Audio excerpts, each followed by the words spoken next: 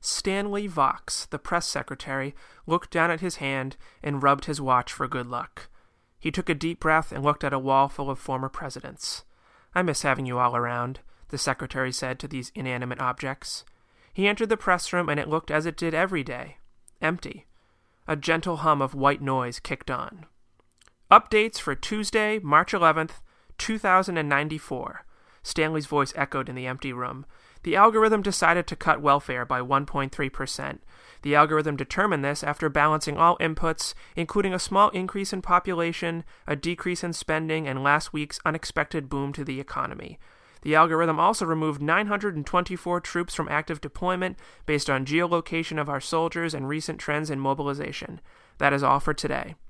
Stanley stepped off the pulpit and looked at a notification on his watch. His words were already part of multiple headlines. He scrolled through and was pleased at the stories. "Pretty accurate," he said to himself. He walked back to his desk. He passed the Oval Office and saw the typical museum staff welcoming a group of visitors.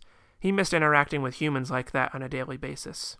"And this is where our human presidents used to do much of their work," he heard a tour guide say. The secretary reached his office and collapsed in his chair. He raised his wrist to his mouth and said, "Record." "They're all gone," he started. "We know it's been a while for the politicians. No more senators and representatives, no more personal staffs. But today was even more depressing. No more writers." He looked down at his security badge. It read, "Algorithm Human Translator." He held the badge in his hand, sighed, and made his way towards home, not knowing how long he would have a job.